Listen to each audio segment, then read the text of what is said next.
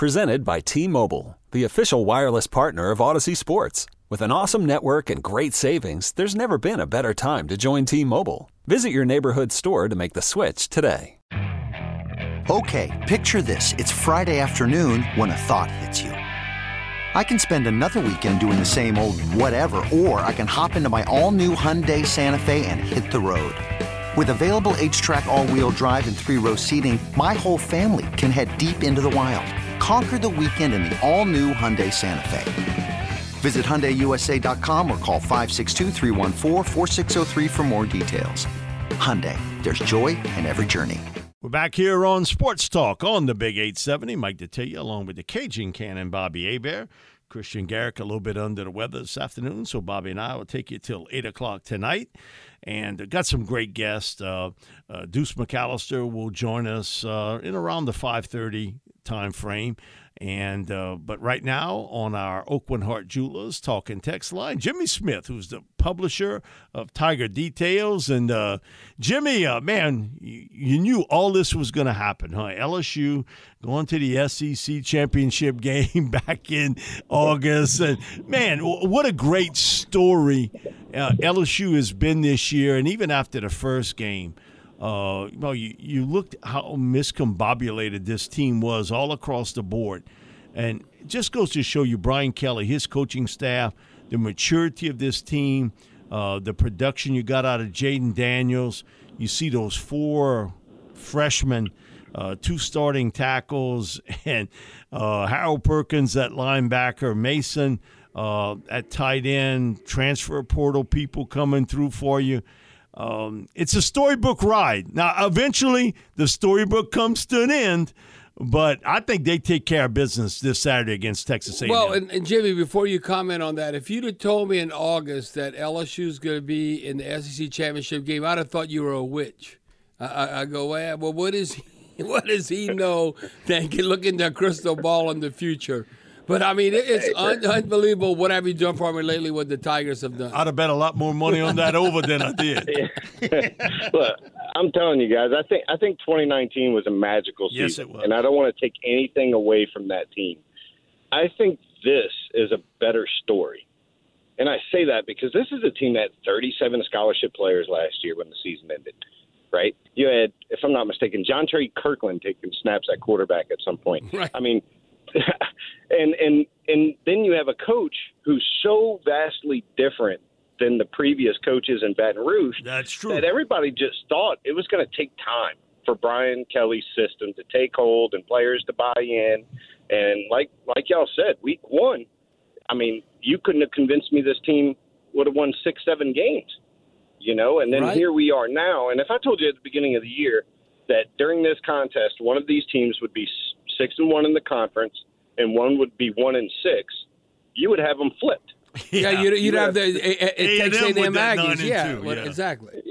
Yeah, so I mean, you know, as magical of a story it is for LSU, I guess on the other end of it is what a disaster over there in Aggie land right now. Yep. You know, and a lot of LSU fans, if we go back 9-10 months ago, when they're looking for a new coach, Jimbo was at the top of a lot of people's list. He was on top of Scott's list. Yeah. He was on top of Woodward's list. He wouldn't be on anybody's list today. You know, he'd be on Santa's naughty list and get sticks and stones. That's about it. Now, Jimmy, looking at Texas A&M and where they're at, to me, you know, because everyone focuses on, you know, we always say this, the quarterback gets too much of the glory, they get too much of the blame. We're familiar with Max Johnson. He had an opportunity. And then you look at Haynes King, and then they got Wegman and all. But they don't know who's playing quarterback for them. So to me, that's where it all starts. And then I'm looking at they scored more than 24 points in this day and age just twice. And look at 11 games, they average in 21.5. Well, that's what you want your defense to give up, not your offense scoring. Yeah, they scored 20 against UMass last week. You know, and that's right. With an offensive coach littered with what's supposed to be a lot of NFL talent, 5-star athletes, things of that nature. I mean, there's no way to call it anything other than what it is, and a complete disaster right now. This is probably the worst, I think, football season in recent memory for that program. especially when you take all the expectations into account. And if you watch them play this year, it was obvious they don't really have a quarterback, not one that can lead them to where they want to be. And if we look back at Jimbo's history, he's been successful when he's had first-round talent at the quarterback position. You take that away from him, and he's been rather average. And so without that quarterback play, this team's really struggled, but I do think LSU needs to be cautious here. If we go back to 2 games this year, Alabama and Ole Miss, Texas A&M, they lost to Alabama by 4. They lost to Ole Miss by 3. This team is still talented. They will get up for the big game. They might not buy into the system, but at this point, they're trying to save their season. They're trying to walk away with some pride, and this is their bowl game. So LSU has to be careful because while the record's only 4-7, that team still has an enormous amount of talent and can show up at any given Saturday and stun someone.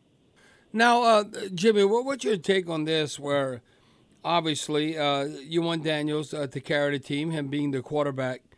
But when you're talking about who you're going to give the rock to, and obviously you got to protect that rock, got to protect the football. John Emery, I'm looking at Noah Cain. They both combined for 122 yards and 22 carries against UAB and 4 touchdowns. But I heard Coach Kelly really kind of when you're close to the goal line, they like Noah Cain and how he's protecting the football and he's getting in the end zone. So I can't think of his name now. Who they really like is Josh Williams. Yeah, Josh Williams. But then dealing with injury, with his knee injury. So what's your take going forward as far as that running back combination? Is it like Emery's going to have to get back in the trust of the coaches and protect the football? Because he's one guy to me, like with Cain and you look at Williams and all that, he's the one guy that I think the touchdown he had against Alabama, those other 2 cats can't do that. If you know what I'm talking about. But his history at LSU, and I know even from talking to Coach O and other people on the staff was, hey, he would always tell me, hey, T-Boy, he leaves that ball on the ground too much. Yeah, that's why he's not playing. And I think you see it again. John's got to be more protective of the football in traffic. But you have to. But those explosive plays, very few guys can do it like Emery. Yeah, and there's nobody on this roster that can do it like Emery, that's for sure. And that's why they keep plugging him out there. I mean, whether it's putting the ball on the ground, missing pass protection assignments in years past, for every good play he makes, he seems to take a step back at some point. And it's got to be frustrating for him, and frustrating for the staff at this point. You'd like to see him reel off 3-4 consistent efforts in a row.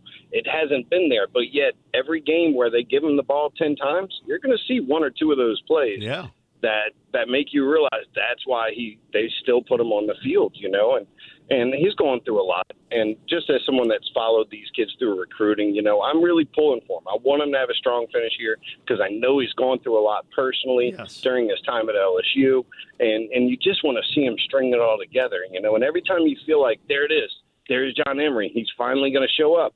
And then we see something again, and it's like a head scratcher, like, oh, John, that guy just ran right past you on the blitz. Or, John, turn your head around. That ball's coming your way. There's always something. And so hopefully he can provide that spark for them. I know Noah Cain's always falling forward. Noah's like that old school SEC back, right? Falling forward. Always falling forward, really good in short yardage.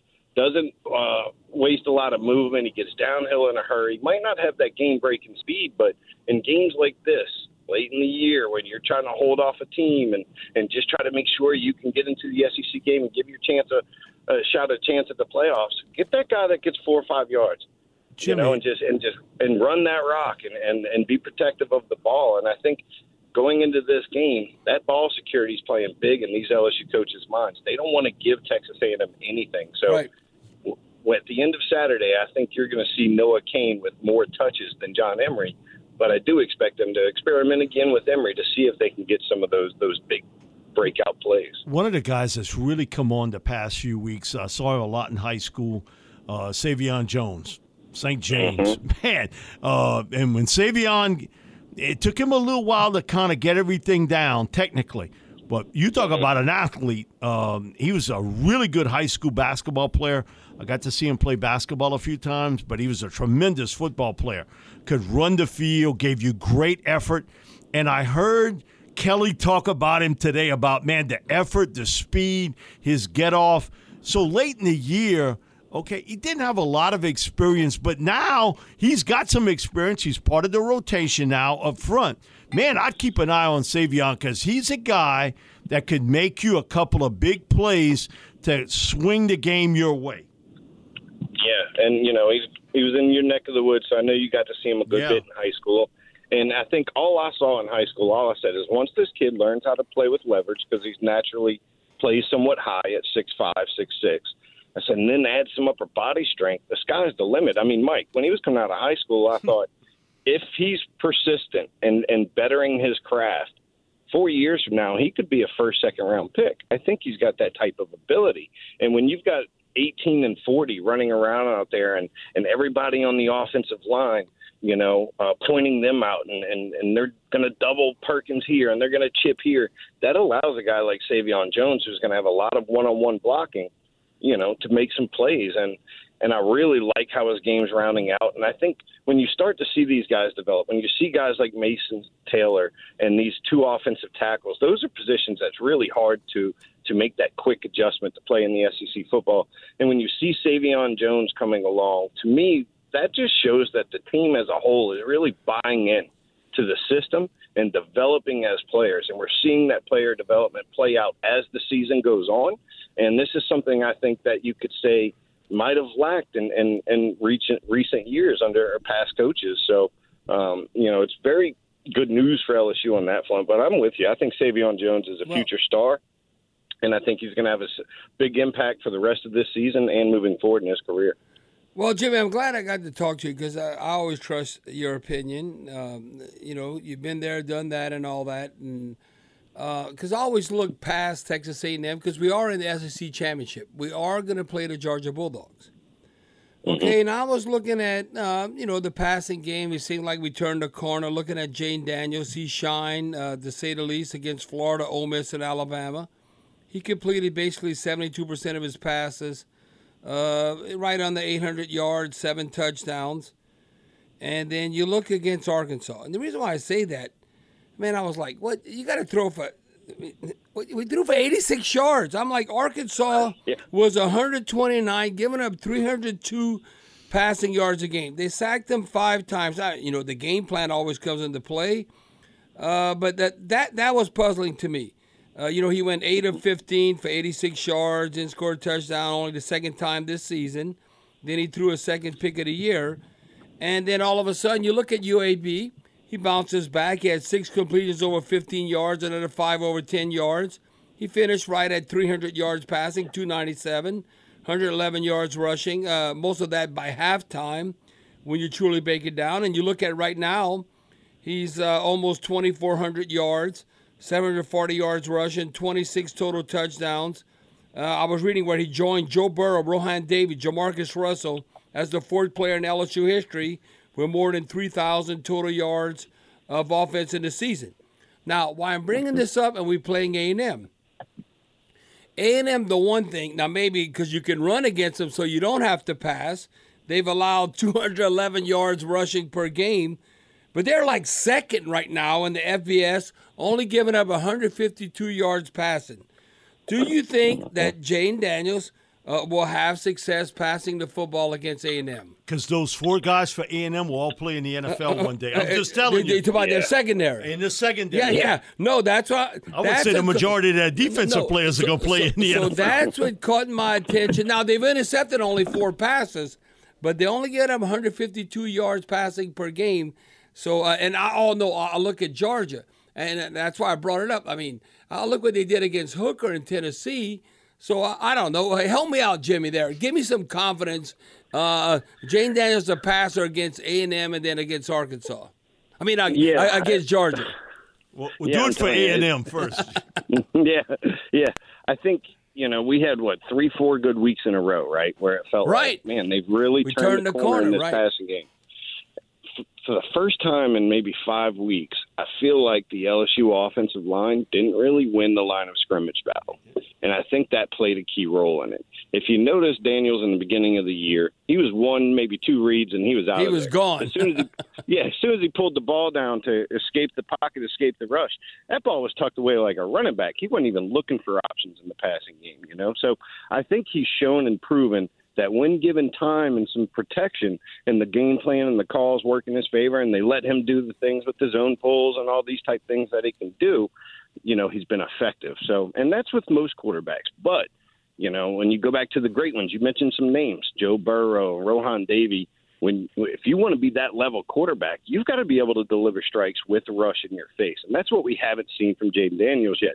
If LSU's offensive line sleeps in and doesn't get off the bus and doesn't play well in this game, it's going to be a long day for Jayden Daniels. As Mike said, that whole front might be in the NFL one day. And there's players on that back end. That's all I know is going to be playing in the NFL. Man, they got talent, but how much have he's gotten out of it? And I do think the loss of Elko as defensive coordinator has affected A&M. DJ Durkin, man, I don't understand what some of the stuff he does. Well, the only thing is, Jimmy and Mike, is that, you know what? The defense is doing their job. They're giving up 21 points a game. You have 21 points a game this day and age, you should be undefeated, but the offense is only scoring 21. Yeah, so that's why you're in the spot you're in. Right. Jimmy, thanks so much for joining us this afternoon. We really appreciate it. All right, Jimmy. Always, guys. Take care. We'll talk soon. Thanks so much. Jimmy Smith, publisher of Tiger Details. We'll be back with more sports talk here on the Big 870. You could spend the weekend doing the same old whatever, or you could conquer the weekend in the all-new Hyundai Santa Fe. Visit HyundaiUSA.com for more details. Hyundai, there's joy in every journey. This episode is brought to you by Progressive Insurance. Whether you love true crime or comedy, celebrity interviews or news, you call the shots on what's in your podcast queue. And guess what? Now you can call them on your auto insurance too with the Name Your Price tool from Progressive. It works just the way it sounds. You tell Progressive how much you want to pay for car insurance, and they'll show you coverage options that fit your budget. Get your quote today at Progressive.com to join the over 28 million drivers who trust Progressive. Progressive Casualty Insurance Company and Affiliates. Price and coverage match limited by state law. Hey everyone, Boomer Esiason here. The NFL Draft is behind us and your favorite team is now gearing up for week number 1. The free Odyssey app puts you right in the middle of the pro football conversation with the biggest sports radio stations from across the country. The local voices who know your team the best, giving you their unfiltered takes on the current state of your squad. It's always football season right here on the free Odyssey app.